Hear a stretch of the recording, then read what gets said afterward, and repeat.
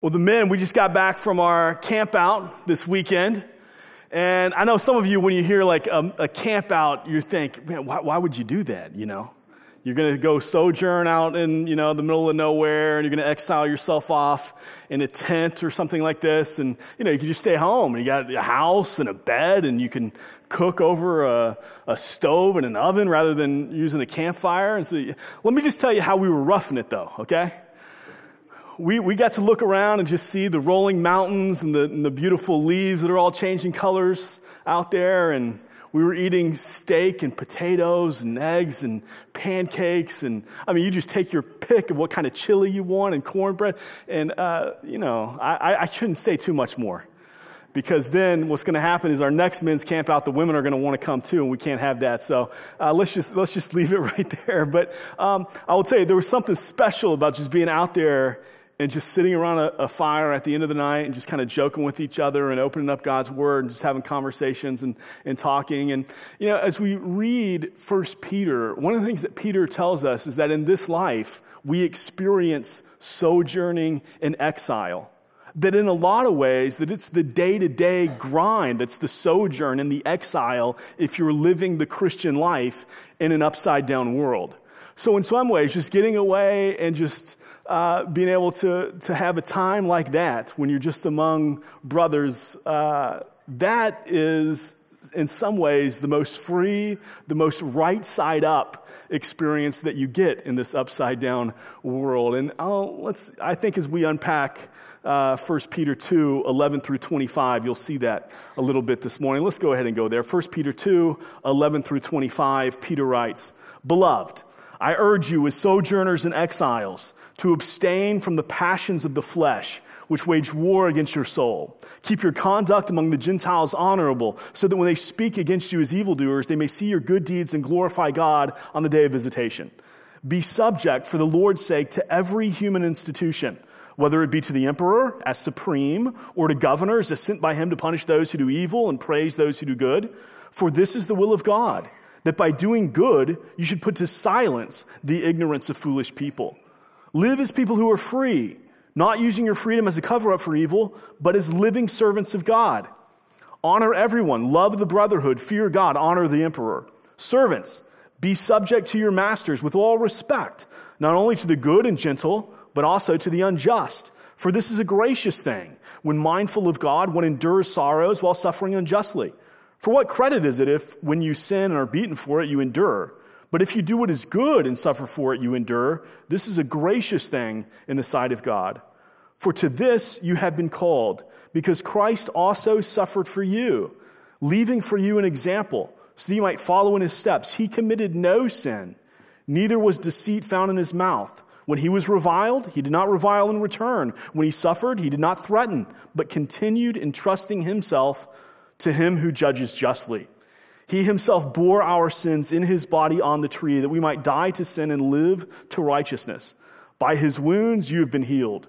For you were straying like sheep, but now have returned to the shepherd and overseer of your souls."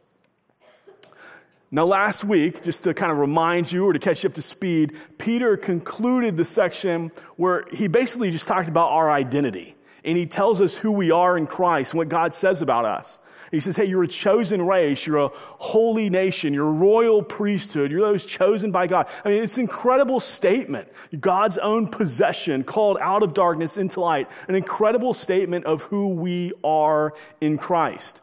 But sometimes, in this upside down world, we don't really identify with that statement because we still sin, right? And so oftentimes we'll describe ourselves as sinners and we're a mess and this type of thing. Well, Peter, as he's writing here, and he jumps to the next paragraph, he says this other incredible thing about it. He says, beloved, you're beloved. Now, who calls someone beloved, right? A mother might call their child beloved. A couple on their wedding day, they might call each other beloved. This is what God says about you, that in Christ you're beloved, that he cannot love you anymore, and there's nothing you can do that will ever cause him to love you any less. He loves you perfectly, fully, all the time, because he is love. Because he is love, he loves. All right? Now for us, our identity and our experience is not always the same. Okay? So our identity is we're saints, but our experience is we sin. See, in this earth, right now, what's happened is we've been saved from the punishment of sin. We are being, in our sanctification, being saved from the power of sin. And one day at glorification, we will be saved completely from the presence of sin. But right now, sin's still present, right? We still go through messes. There's still struggles. We still sin. And so sometimes we identify our identity with our experience rather than what God says about us, right? Because we feel the effect of sin. We know when we blow it. We know the messes that we're in. And we tend to identify with those experiences and those choices and those messes rather than what God says about us. And so one of the things, when you live the Christian life, Peter says, hey, beloved, right now you're sojourning and you're exiles. That to live the Christian life in this upside down world, when you're trying to live right side up, man, you're in exile. You're just sojourning. Like, this is hard. This is the struggle. Now, if you're living upside down in an upside down world, there's no struggle. It feels like home, right?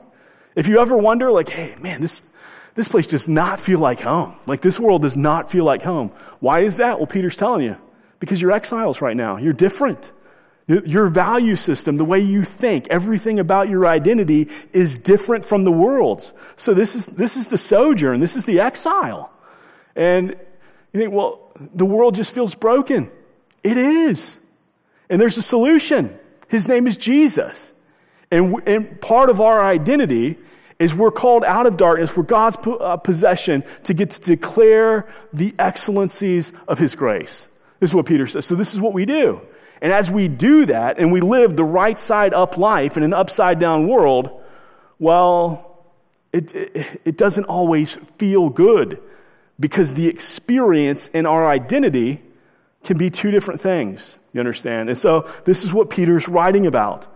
And he says that, basically, how are you going to do that? And he gives several commands. Do good to silence ignorant and foolish people. Now the question is, are there still ignorant and foolish people in this world? Yes, right?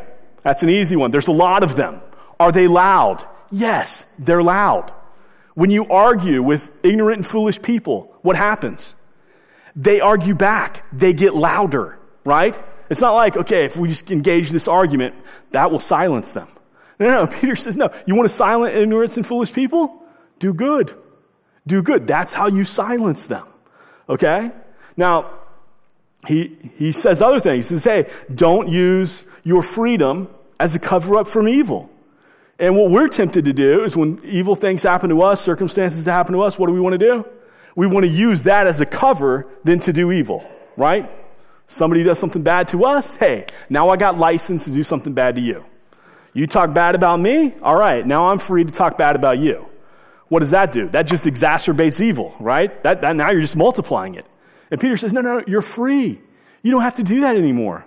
Because what God says, you can rest in what God says about you. That's your identity. You don't have to be identified with what the world's saying, with everything they're saying. Just rest in what God says about you. Don't escalate the problem. Instead, he says you should use your energies to serve God. Right? In the midst of everything crazy going on, what do people really want to serve most of the time? Their own interests. I want to serve me. I want to be happy. I want to be comfortable. I want to be relaxed. Whatever. I just want things to work out well for me. And so we tend to use our energy to serve ourselves. And Peter's writing, he's saying, no. Our focus should be, okay, God, what's your agenda? What's your purpose in this? What should I be saying? How should I be thinking? How should I be feeling? What should I be doing? So we never lose our mission because we're always grounded in our identity in who God says that we are. And he says to honor everyone. Now, that gets difficult because we know some people are like, man, those people are really difficult to honor. I mean, what about all those foolish people and the ignorant people? We honor them. What about those who are like causing evil and multiplying evil? And man, honor them? Honor everyone? Like, he didn't give any exceptions here. And now, honor doesn't mean that you agree with everything people say, right? I mean, if you're married, you know this. You honor your spouse. Doesn't necessarily mean that you're agreeing 100% of the time, but you're still treating them in a respectful way. So it doesn't mean agreement. It doesn't mean support. Like, hey, no matter what you do, I'm just going to support you. Whatever you think, I'm just going to endorse that. No, that's not honor. Honor is simply treating people with dignity because you understand that they are made in the image of God. So simply because of that, there's a level of respect, a level of dignity that every person deserves. And so we honor everyone because our goal is not to win an argument, right? Our goal is to disciple people. If we act in a dishonorable way, we might win the argument, but we might lose the person. The goal is not to win an argument. The goal is to disciple people to Jesus. And so we treat people with respect. Peter says, love the brotherhood, that this is the Christian's priority, that we love the brotherhood. A little later in the New Testament, Paul will write, and he'll say, hey, do good to all, but especially to those in the household of faith. So that we have a responsibility to each other in this room, that, hey, the relationships here, our brothers and sisters in Christ, that we treat each other, we love each other well. Because our focus is not on ourselves, it's on the family that we've been adopted into. And we focus here first. Because if we can't love those who should be, at least a little easier to love, sometimes not always, right? Because we all have our stuff. But if we love each other well, what does the watching world say? Man, I don't have relationships like that. You got a group of guys, you can just go around and sit around a campfire and open up God's word and laugh and like rag each other a little bit, but at the same time you're praying for each other. And I don't know that.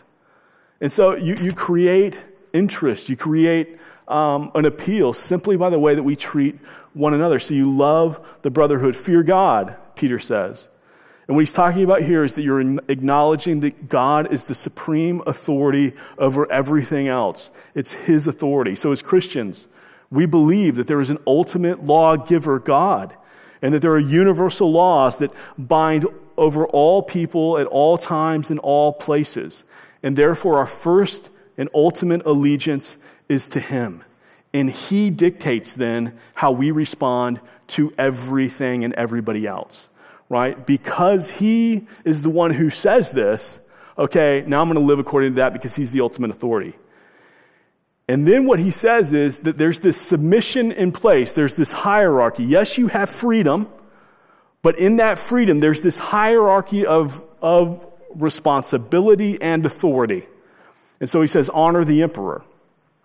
Now, that was true for the church at that time. For us, we don't have an emperor, but we have the government authority of our day. And, you think about the emperor during Peter's time, his name would have been Nero, okay? He was not an easy emperor to honor if you were a Christian, all right? It would have been very difficult to want to honor a guy like Nero. Nero, he would oversee the great persecution, one of the greatest persecutions in the history of the church, if not the greatest. A little later in 1 Peter, he's going to talk about the fiery trials that the church would go through. And Nero, he was really responsible for a lot of that. Here's just some of the things that Nero did. One of the things he did to Christians is he would tie all four of their limbs to horses, and then he would whip the horses to have them run.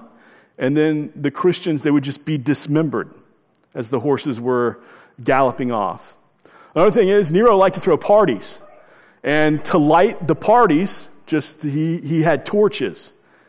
And it was Christians who became the torches. He took Christians and he wrapped them in pitch and resin and put them up on a pole and he lit them on fire alive. And they became the torches for the parties. This was Nero. Another thing he did is he took Christians and he put them in the gladiatorial games. And then spectators would watch and cheer as animals would devour Christians alive in the arena.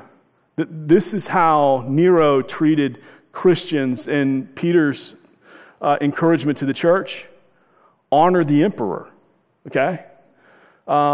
He also talks about governors. Governor, you can think of Pilate at that time.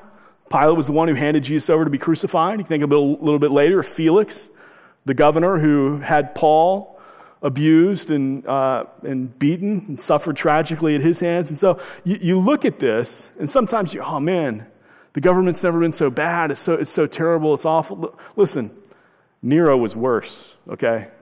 Nobody today is like, let's vote this guy out, whoever it may be. Right now, Biden, but whoever, it doesn't matter. Well, let's vote this guy out so we can get a Nero. No Christian in the world would want that, all right?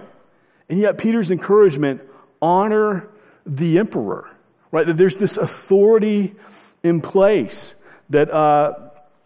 and so there is a level of honor simply because of the authority there.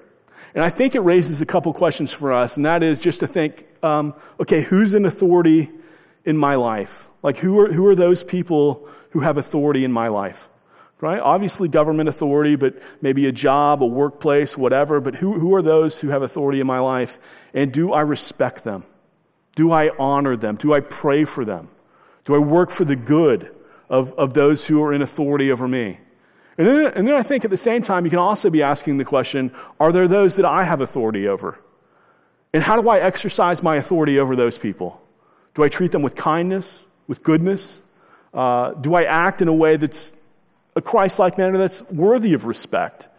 Or by the way that I lord my authority over them, do I make it difficult for them to respect me?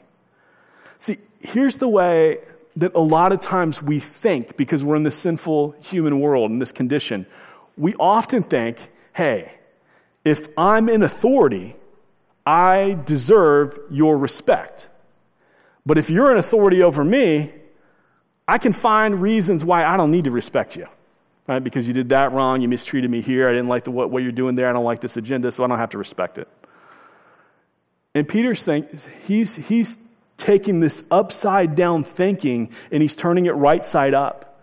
And he's saying, hey, God has established authority. And so you respect the authority. It's not always easy, right? Sometimes it's very difficult, but you honor the authority. He then moves into another type of authority and another type of submission. And he says that, hey, servants are to submit to masters. And so you hear that, and the question that comes is, okay, well, what does God mean by servant here? What's he talking about? The Greek word is the word doulos, can be translated servant. It's probably better translated slave. And at that time, in Roman slavery, there was basically 3 different categories of slavery. All right? I know in our context, we typically think about the type of slavery that took place in America. Most countries in the world at some point in their history have had some form of slavery, and those forms of slavery have not always looked the same, okay? Roman slavery was different from the slavery that took place in Israel, which was different from the slavery that took place in America. Let me give you just the 3 basic types, and this is Roman slavery. This is not Jewish slavery, and this is not American slavery, but Roman slavery, 3 basic types. The first category was slave trading. That would have been most similar to the type of slavery that took place in America, where you own someone as property. By the way, sometimes you hear the critique of the scriptures or of God. Hey, the Bible doesn't explicitly condemn slavery, so I just can't go along with it.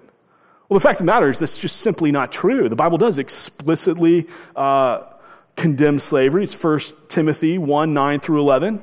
And there he says, hey, the law was made for the lawbreaker. The law was made for the ungodly, the sinful, for those who kill their parents, for the sexually immoral, for those who practice homosexuality, and for slave traders.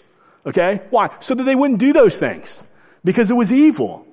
And so, and right now, this was a type of slavery that existed in Rome, slave trading. It was evil. Now, the primary difference between the slave trading that existed in Rome and the slave trading that existed in America was that it was not ethnically based, okay? It was not ethnically based in Rome.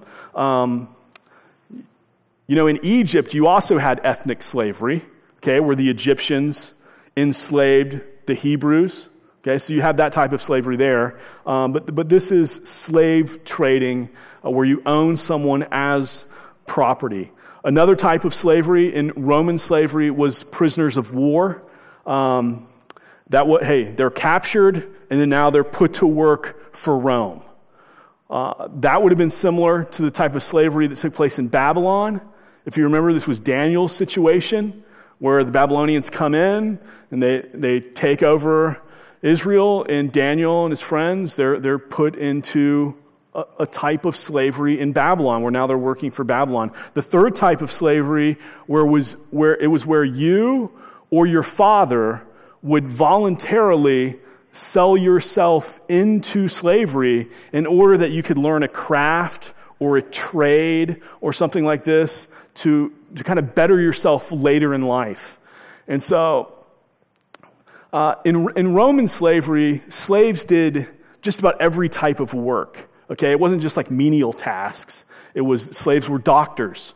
They were secretaries. They were teachers. They were actors. They were musicians. They did just about every type of work other than government. All right? And then you would have ex-slaves who would be involved in government. We even see that in Scripture. But they did everything. The thinking of the day was, hey, the slaves can do the work, and the rest of us, we can just live an idle, pampered life. Okay? In the Roman time, when Peter's writing this letter, roughly half of Roman society was enslaved. Okay? You're talking about 60 million people in the Roman Empire at that time when Peter's writing were in one of these categories of slavery. And so as Peter's writing, a lot of the Christians, they know what he's talking about because they're under this. They experience this. And the command is to continue to honor people who are in authority over you, even when they're mistreating you, even when you suffer. See, understand, part of the ministry of the Christian is to suffer. We're called to suffering. Any pastor who does not prepare people for suffering, I think is doing a great disservice, because we're called to suffer. There is this suffering that when you identify yourself with Christ and you put yourself out on the line and you intentionally invest in people and you're making disciples, there will be a cost. There's a cost to discipleship. There's a cost, and oftentimes that cost includes suffering. And you're going to need God most on those difficult days, even more in the good days, that you remain faithful, committed to the mission when you're suffering on His behalf. And so, we're commissioned to a mission in this world to serve His kingdom by carrying forth the character of Jesus, right? And so He becomes the model. Now, that being said, sometimes you'll get the question, hey, well, what about civil disobedience? Is there ever a time when government or those in authority are acting so ungodly and so unjustly that you should actually protest and stand up against it, not just endure and say, okay, but do you ever stand up against? Well, Peter's not writing about the exceptions here. That's not his point. He's trying to just condition the church for how to respond to suffering on a general level. Okay, so he's speaking in generalities. But we do see throughout Scripture that, yes, there is time to stand up. There is a time for civil disobedience. Peter himself modeled that for us. Okay? Now, you can find at least 2 times in the Scripture where Peter practiced civil disobedience. One time, he did so in an ungodly manner, and another time, he did so in a godly way. All right? We'll use the ungodly scenario first. Right? Jesus was in the Garden of Gethsemane. He was being arrested. You remember? Roman soldiers come, and boy, when they came, they came with everything, swords and lanterns and everything. It's all this just to get Jesus. But here they come to get Jesus. And what does Peter do? He stands up, he resists government authority, he takes out his sword, and he chops off the ear of one of the Roman soldiers. Now listen, that shows right there that Peter was a fisherman and not a soldier, okay? Because nobody goes for the ear, right? Nobody pulls out their, I'm going to get this guy's ear. No. He's definitely a fisherman, not a soldier, but he gets his ear. And Peter doesn't look at him, or Jesus doesn't look at Peter and say, hey, Peter, great job, man. That was faithfulness right there. You stood up for me. I really appreciate it. No. He condemns it. Hey, put your sword away. The Son of Man must suffer. This is what's going to happen. And then what does he do? After he rebukes Peter, he bends down, he picks up the Roman soldier's ear, and he sticks it back on the Roman soldier, just kind of like Mr. Potato Head or something. He just gets it right back on there, and he's good to go. Right? But that was ungodly civil disobedience, because it wasn't aligned with the mission of God. But then there was another time, and you can fast forward to Acts chapter 5, okay? Remember in Acts chapter 5, the government tells people, the Christians, hey, don't share Jesus. Don't impact people. Don't share Jesus. And what does Peter say? I can't do that. I can't just not preach Jesus. I can't not share Jesus with people. I've got to go out there and I've got to proclaim the gospel. And so he does. And what happened? He's arrested. He's beaten. He endures all this stuff. And then after he's released from prison, what does he do? Well, he's high-fiving John out of there. He's like, oh man, this is so cool. We were counted worthy to suffer in the same manner that Jesus Christ suffered for us. So see, there's this wisdom. Okay? When do I suffer in a situation that is ungodly and it's unjust and it's not right that you're enduring the suffering? But in that suffering, it's a glory to God because you show people and you demonstrate this is what it looks like to suffer Christianly. And then when are those times when, hey, this edict, this rule is so bad that I must stand up. I must violate what those in authority are telling me, because this is for the cause of Christ. And so there is wisdom there. One of our issues, I believe, is maybe we don't suffer much because our aim is a comfortable life and not a Christ-like life. I believe that this is an issue that we have in the American church, that often when we have so much, the aim can be comfort. And so we aim for a comfortable life, where the Bible is calling us to a Christ-like life. And when you live a Christ-like life, and you're intentionally pouring into people and discipling people, and you're just living right side up in an upside down world, well, there's going to be times when you suffer. And so that's our aim. We want to live lives that are Christ-like instead of comfortable. Now, it's interesting where Peter turns our attention here. Because you can imagine, right, after this is the instruction, honor the emperor, honor the governors, honor the masters, even those who mistreat you. You're thinking, Peter, are you nuts? I mean, what are you calling me to? This sounds terrible. Like, I don't want to do that. And then, do you see where Peter turns the attention of the church? To Jesus. He says, no. Consider Jesus just for a moment. And when you talk about someone who suffered unjustly, there's no one who suffered unjustly more than Jesus Christ. Okay? You can look over right now at what's going on in Israel and the attacks from Hamas and everything over there, and it's unjust suffering what they're going through. But nobody underwent unjust suffering the way Jesus went through and endured unjust suffering. Why? Because he was perfect. He never sinned. I mean, he didn't deserve any of that. All he deserved was, if anyone deserved like a cushy, comfortable life, it was Jesus. Because he lived his life to serve others, not to be served. And he loved 100% of the time because it's simply who he was. And so his experience is always aligned with his identity. And sometimes we look and we say, you know what, I've been mistreated. And this is wrong, and I deserve better, and I should have more. And what we do is when we do that, we take the storyline of the Bible and we put ourselves in Jesus' place. Because what we're saying essentially is, hey, I'm righteous, so I always deserve to be treated righteously. And now I'm being treated as the victim. And what Peter does here is he shifts our focus.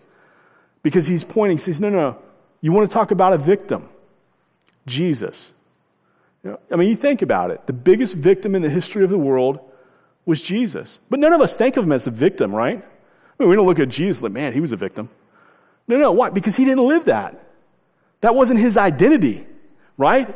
He lived as a victor.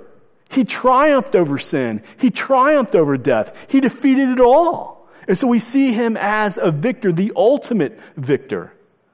But he experienced the victimization of people treating him unjustly. 1 Peter 2:22 through 25, just to reiterate what we've already read, talks about Jesus. It says, Jesus committed no sin. I mean, you just think about that. It's hard for most of us to go like, I don't know about you, but like 5 minutes, without sinning. And here's Jesus, no sin ever. Now, it goes on.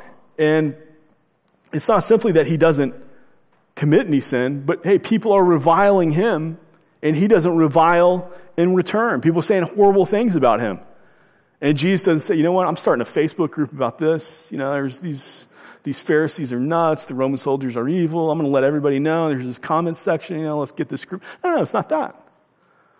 Right? He continues to serve. He continues to pour out, even die. He dealt with unjust authority by appealing to him who judges justly, right? By appealing to the ultimate authority. And then you know what it says? It says he bore whose sins? Have you seen this? Whose sins? Our sins. And so Peter focuses the church. And he says, you know why he had to go to the cross? You know why he had to die on that tree? For your sins. Who was the one who treated him unjustly? You. Who was the one who did evil to him? You. Who was the one who did wrongdoing? Who violated his character and who he was? You. And what did Jesus ever do to you? Simply serve. Simply give himself for you. So he's refocusing the church and to understand, hey, yeah, there's going to be times. The Roman Empire, it's going to be tough. There's going to be times in our lives when we're living for Christ. It's going to be tough. But we look at Jesus and he becomes the example. See, to be a Christian means we consider not simply what others have done to us, but we consider what we did to Jesus. And we consider what we did to Jesus, and then we look at Jesus and we say, okay, how did Jesus respond to us when we violated who he called us to be, when we mistreated him, when we abused him? What did he do to us? And then that changes everything. Because now how do we respond to people? Not based on how they treat us, but we respond to people based on the way that Jesus responds to us. Right? There's freedom, right? Now you're free. And this is this whole section. Hey, you are free to live differently. You're not free from the hardships of life. You're not going to be free necessarily from unjust suffering and things like this. But you are free to live and respond differently. So when people mistreat you, you don't have to mistreat them in return. When people say things about you, you don't have to say things back to them or say things about them. Why? Because you get to rest in what God has done for you and what he says about you. So you're free to live differently. We're able to respond to others the way that Jesus responded to you. So understand the world is broken. And if we allow the brokenness of the world to break us as well, right, his church, and then we live upside down in an upside down world, well, then who's going to tell the world the right way? Who's going to tell the world the solution? No one, right? So this is our responsibility to understand, okay, here's our identity. So even when our experience doesn't really match our identity, we get to live secured in the identity of who we are, because we know that one day our experience and our identity will be completely aligned. Even though right now we experience the turmoil of it not being that way. And so we need to focus more on Jesus' response to those who mistreated him rather than those who mistreat us. We need to remember Jesus' example that ungodly action still requires a godly reaction. And I'm speaking generalities here, okay? We talked about there's some exceptions to this and where you stand up. But we need to remember that our goal as Christians is not to win arguments, but to disciple people. That non-Christians might be able to diagnose the problem, but it's only believers who can actually point them to the solution, Jesus Christ. And ultimately, when we think that we've been mistreated, and even when we have been, that we start with Jesus. How did we treat him? And how did he respond to the way we treated him? It's a high calling. And there's a freedom in this. Because you're just grounded in what God says about you. And that frees everything so that you really can live differently. Let's pray. Heavenly Father, God, we thank you for who you are and for what you've done for us. And God, for those who may be suffering unjustly right now, God, we thank you because your word tells us that you are especially close to the brokenhearted. You're especially close to those who are going through difficult times. And God, we thank you for that. And in light of that, we think of those over in Israel. We continue to pray for them. And God, your word tells us that even in their unbelief, that you are awakening them, and we've seen that. But God, we pray that there would be a spiritual awakening as well, that through this difficult hardship, that many more would come to recognize that your Son is the true Messiah. God, for all of us, may we live based on our identity and not based on our experience, just like your Son, Jesus Christ, did. We need your help to do that, so we ask this by the power of your Holy Spirit and the grace of your Son, Jesus Christ. Amen.